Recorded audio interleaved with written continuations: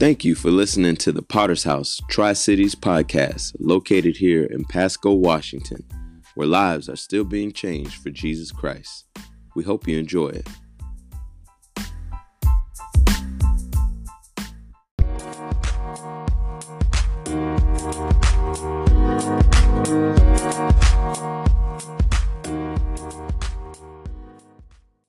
So if you could turn with me in your Bibles to Joshua chapter 10. We will be reading there in a moment. Joshua chapter 10.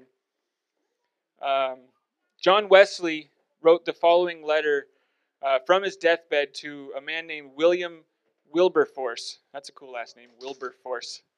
To encourage him in his prolonged fight to end slavery in England. So obviously this was a while ago, and he wrote, unless the divine power has raised you up, I see not how you can go through your glorious enterprise in opposing that abominable practice of slavery, which is the scandal of religion of England and the human nature, unless God has raised you up for this very thing.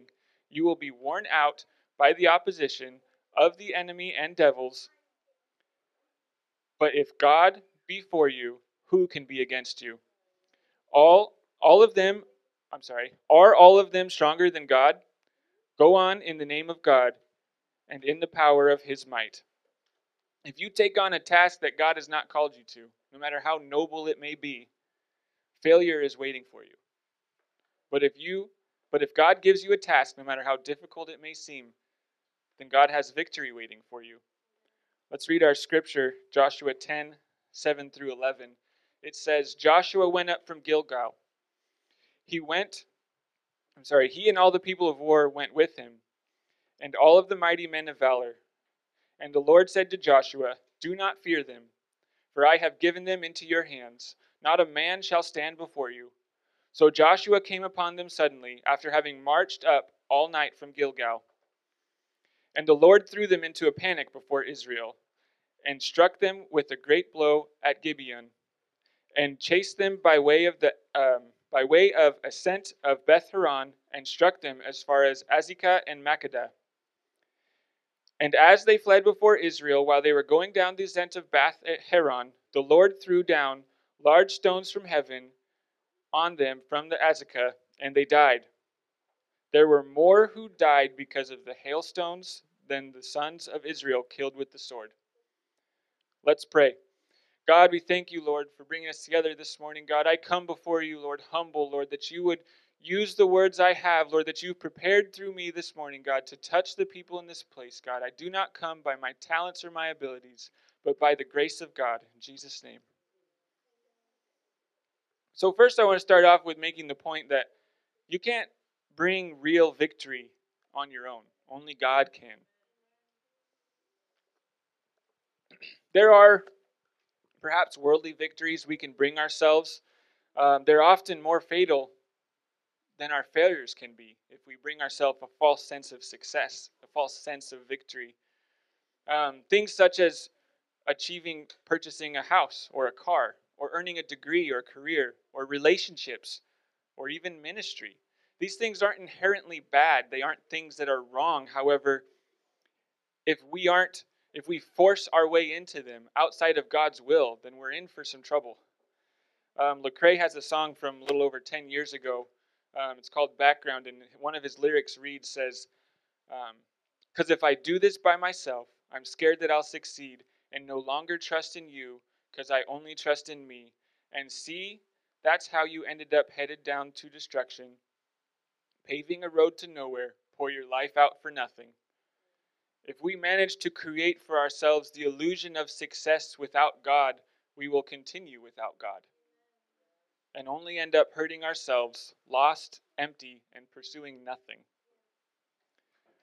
So we can't create victory for ourselves, at least not real, genuine victory. And you know it when you find it, trust me. I've been on both sides of that coin. I've made things happen on my own. I've pushed my own will into things, and you know what? I fell flat on my face.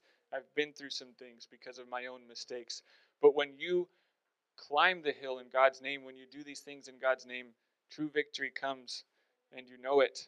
So for God to bring us victory, we can't just do nothing and wait for something to happen. Exodus 14:14 says, "The Lord will fight for you, and you have only to be silent."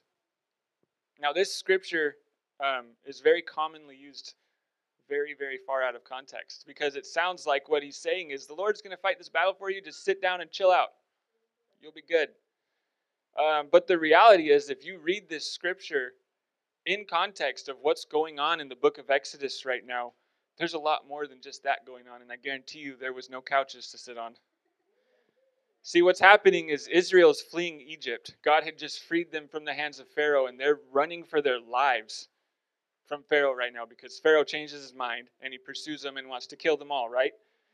And they're plugging along, and they come up against the sea, and they're cornered, and they're worried, and they're panicked. They think this is where they've come to die. They're starting to lose faith, which, as you've seen, if you've read the story of Israel in the desert, they lose faith a lot, but God always puts them in their place. And that's a good thing that God does that for us.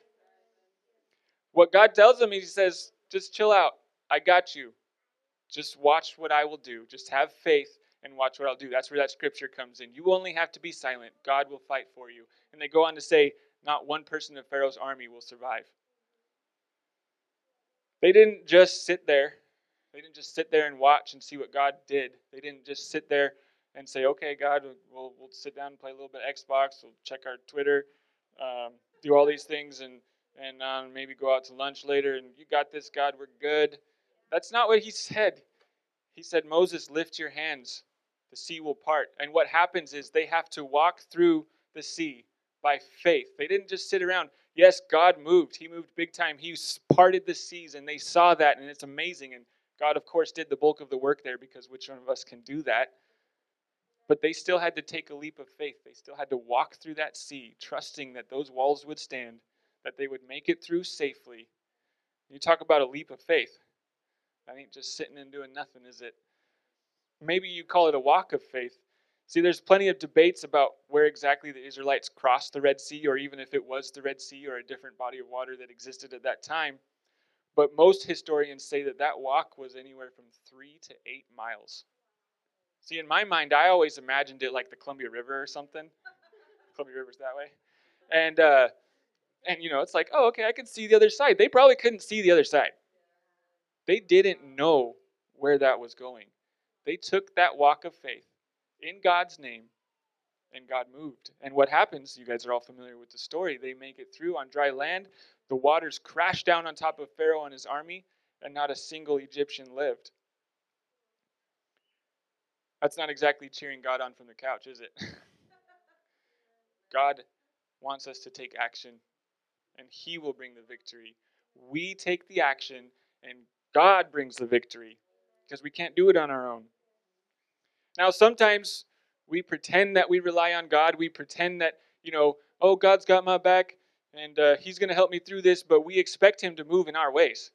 We expect him to take us the direction we want to go, and that's no different than just waiting around for God to do something. In fact, sometimes it can maybe even end up worse.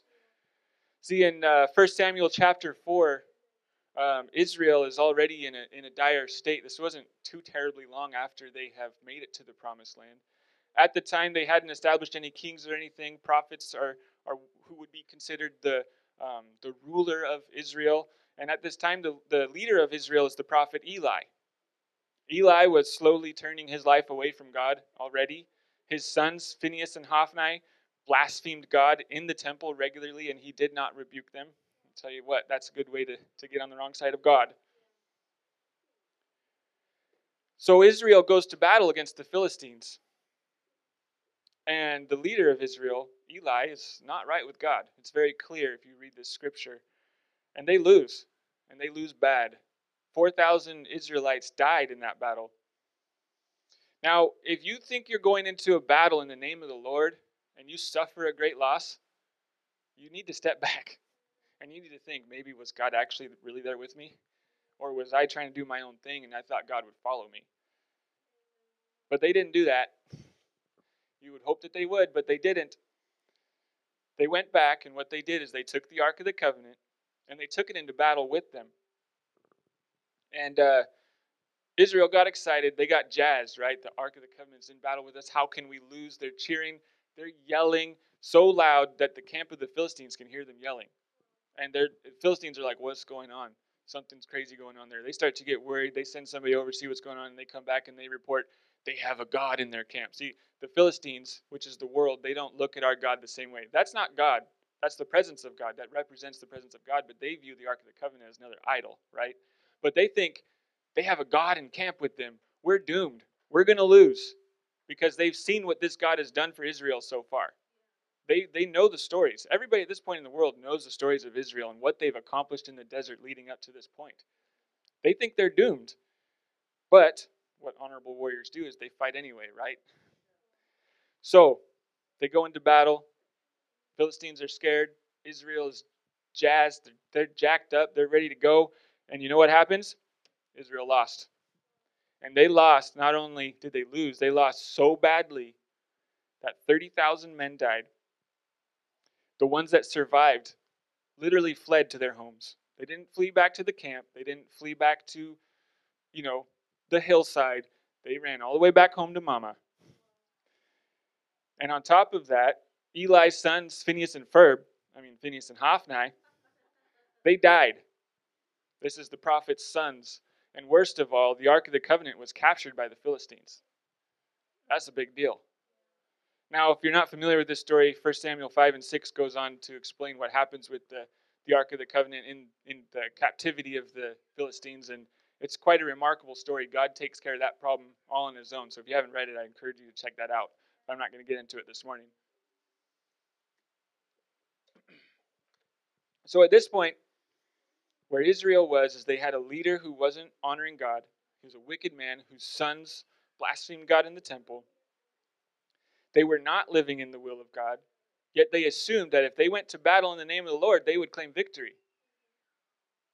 And we just talked about that, right? What happens is you go to battle in the name of the Lord, but the Lord isn't with you, then you're going into battle in the name of Jerry, or in the name of Bianca, or in the name of Adriana.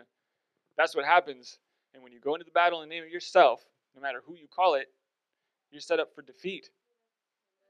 Now, when they lost, instead of realizing that they were tripping, they took it even a step further, and they tried to convince God to fight with them by taking the Ark of the Covenant into battle with them. And what happened is God was not going to have it. They acted as if they were gods, and God was their weapon. And because of this, God was willing to allow his ark, the Ark of the Covenant, to fall into captivity in order to not allow that to appear to be true. Sometimes in life, we tend to make God our tool for victory. And it sounds cool, in the moment off the cuff, somebody says, like, God's our tool for victory. But let me tell you this, when God becomes our tool for victory, we become a spectacle of defeat. How can a hammer wield the carpenter? The truth is, we find our victory when we recognize ourselves as tools in the hands of a master builder with a brilliant plan. I know a guy, I work with him, and he oftentimes says this phrase. It always makes me cringe, but I never say anything because he doesn't really mean anything by it. What he says, we make our plans and God is in the details. That's a dangerous mentality, let me tell you. In reality, it should be God makes his plans, and we are blessed enough to be in his details. God makes the plans. We follow along if we decide. Proverbs 3:5-6 says, trust in the Lord with all your heart and do not lean on your own understandings, or maybe lean not on your own planning. In all your ways acknowledge him, and he will make your path straight. Oftentimes, we lean on our own understanding for what we want done, what we trust in the Lord to give us victory in these things and make our path straight. But to truly trust in the Lord, we must allow him to write our story, to guide our path, to bring us victory according to his will. We don't say, hey, God, here's our plans, let's do this. No, God says, here's my plans, are you coming? And let me tell you, you come along with God's plans, and it'll end up better than you've ever imagined.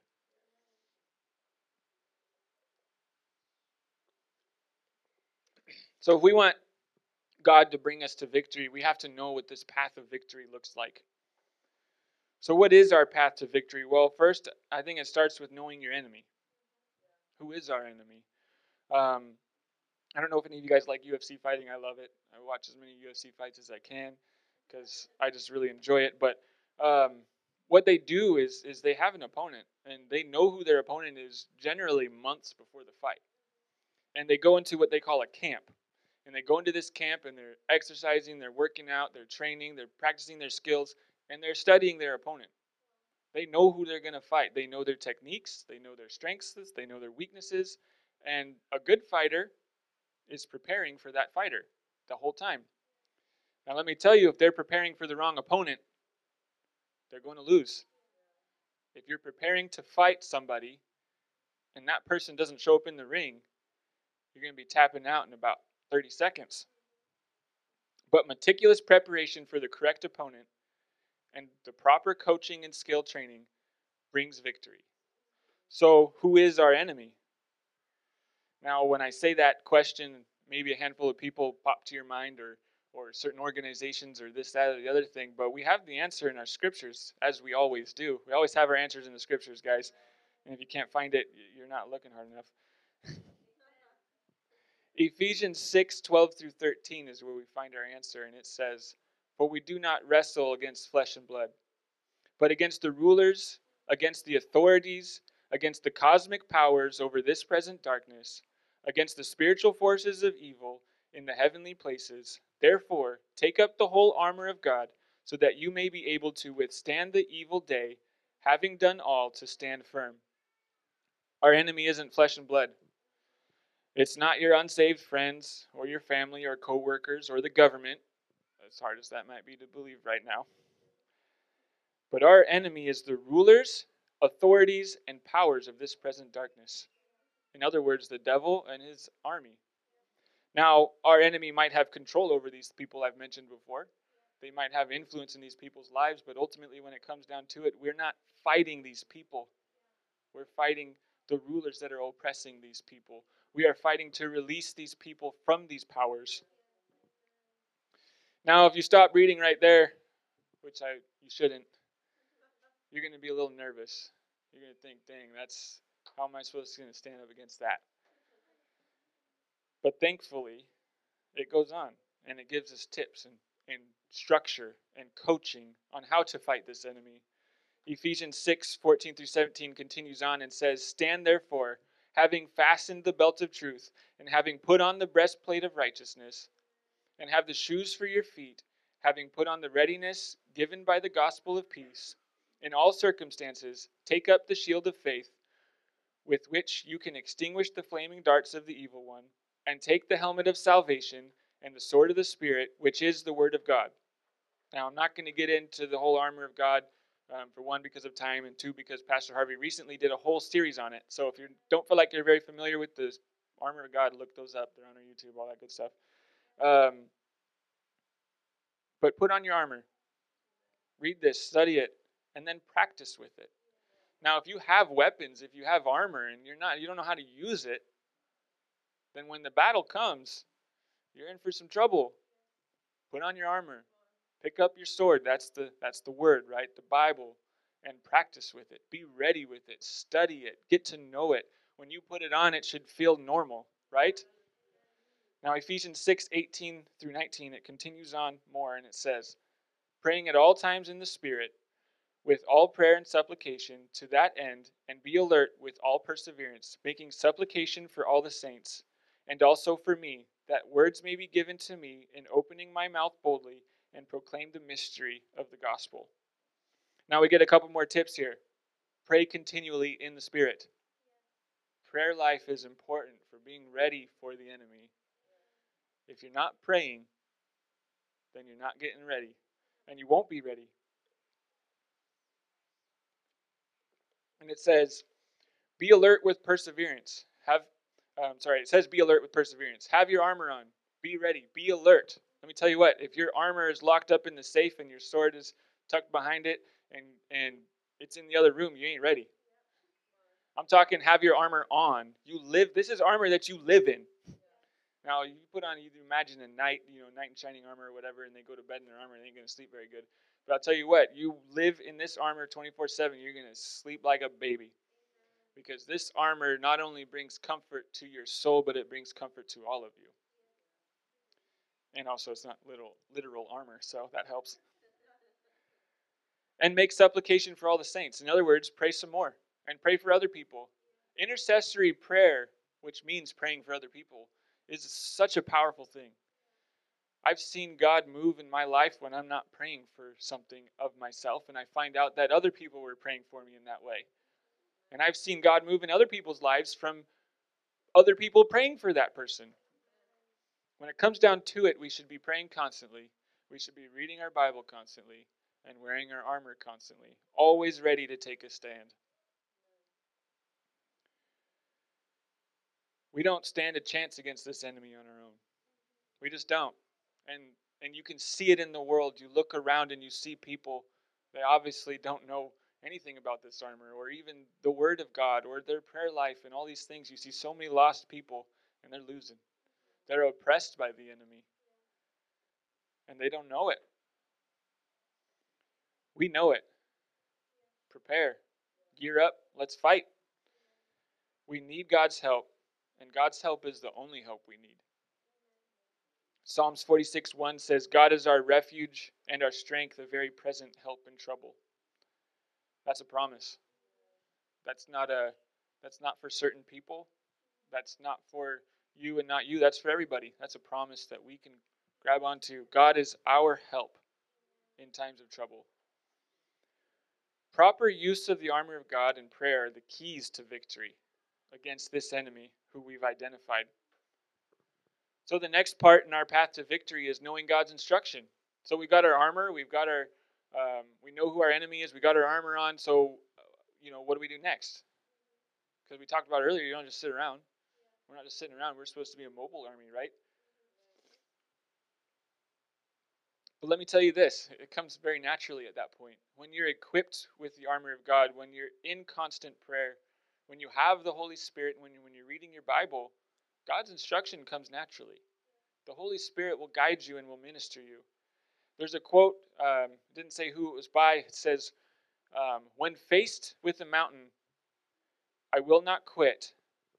I will keep on striving until I climb over, find a pass through, tunnel underneath, or simply stay and turn the mountain into a gold mine with God's help. See, oftentimes when we're trying to do things on our own, we come up on a mountain, and the only thing we think is, well, we got to get up and over it. And then so we say, okay, let's go, God. And then God stopped. He's waiting behind you. He's like, that's not what I had planned. That's not what I see for that mountain. Because as this quote says, you go over the mountain, and that's the typical reaction to mountains, right? And he says, or maybe we'll pass through it, find a tunnel, or go underneath it. Or maybe God wants me to stay here, and he wants me to turn this mountain into gold. That's what God can do. Psalms 32:8-10 says, I will instruct you and teach you in the way you should go. I will counsel you with my eye upon you. Be not like a horse or a mule without understanding, which must be curbed with bit and bridle, or it will not stay near you. It being God's instruction. Many are the sorrows of the wicked, but steadfast love surrounds the one who trusts in the Lord. God promises to counsel us and to lead us and to give us guidance, but then he goes on to say, if you're stubborn, if you're trying to push your own way like a horse, he's comparing people who don't listen to horses. I think we're all humans here. If you're stubborn, you're trying to force your own way against God, you're going to find yourself in the path of the wicked, which only leads to wickedness and sorrows. But if we allow God to lead us, if we allow God to instruct us on our path, he will show us where to go. So the last part of our path to victory is following God's instructions. Okay, so we have our armor on. We're reading our Bible. We're praying. We now know what God's calling us to do in theory, right? So now we just got to do it. And that sounds so much simpler than it really is. If any of you guys have been up against a tough decision in the name of the Lord, it's easier said than done. But God gives us free wills to follow his plans for our lives. I've seen God's plans for my lives, and I've stepped in it, and I've taken it, and I've seen God's plans for my lives, and I've kind of shied away from it and gone other directions. God lets us choose. He's not going to force us to walk in His will. He's not going to force us to do what He wants us to do with that mountain. If we want to climb over it, even though He said to go under it, guess what? He's going to let us. And we're going to fall to our own demise. But if we're doing everything that we talked about, if we're ready for battle against the enemy that we now know, then we're ready to defeat that enemy with the guidance from God, and we're on the right track. Jeremiah 29:11, a very well-known scripture, says, "For I know the plans I have for you, declares the Lord, plans for welfare and not for evil, to give you a future and a hope." It just comes down to making the decision to carry out what His plans for your future are, no matter what the cost is. Dwight D. Eisenhower, when he was a general, he said, "There are no victories at discount cost." Sometimes following God's will and His plan for our life, it may cost us relationships or careers or lifestyles or even our lives. But the eternal gain far outweighs the costs. There's nothing we can lose on this earth by following God's will that is worth it to hang on to and be outside of God's will, because we are looking for something much greater than anything we can find on this earth, and that is eternity in heaven. Which leads me to my last point, in which all of these things that we've talked about, this enemy that we're fighting and these people that we're trying to free from this enemy and preparing ourselves for all these things, these are battles. These are battles in our lives, and they're not easy. But the truth is, these are battles that are part of much larger war. The ultimate war needs to be fought with the ultimate victor.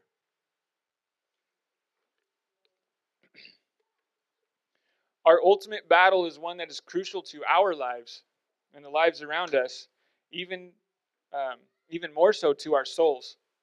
If we lose this battle or this war, we're dead in our sins and we spend eternity in hell. That's just the truth. But if we win the ultimate reward. See, this war is the war with sin. And if we try to fight this battle on our own, we lose horribly. We lose bad.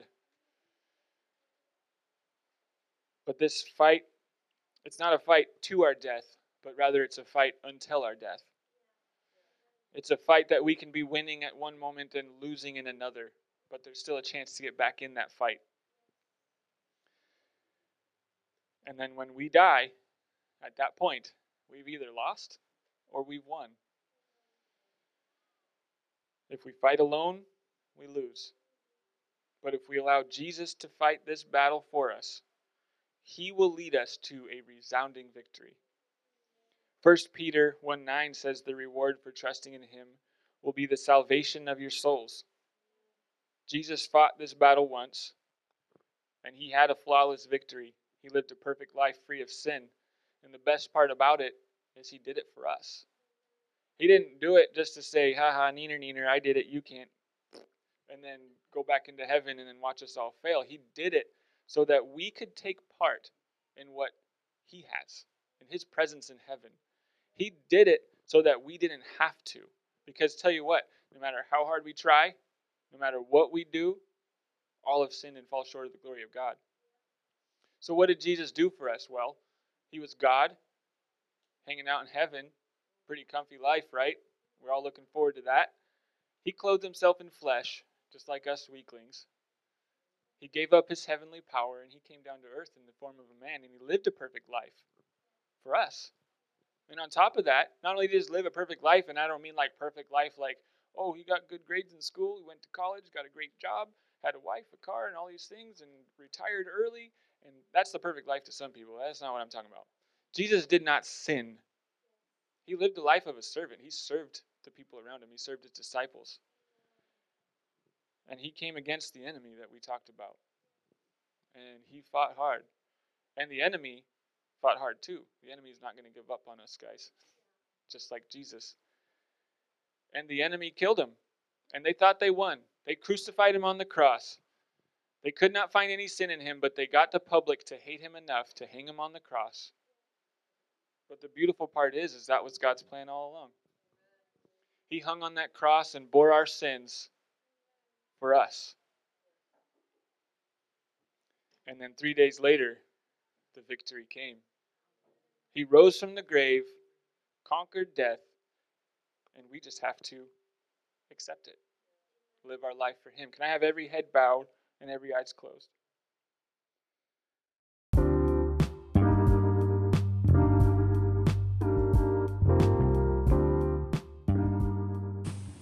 You've just listened to the Potter's House Tri-Cities podcast located here in Pasco, Washington.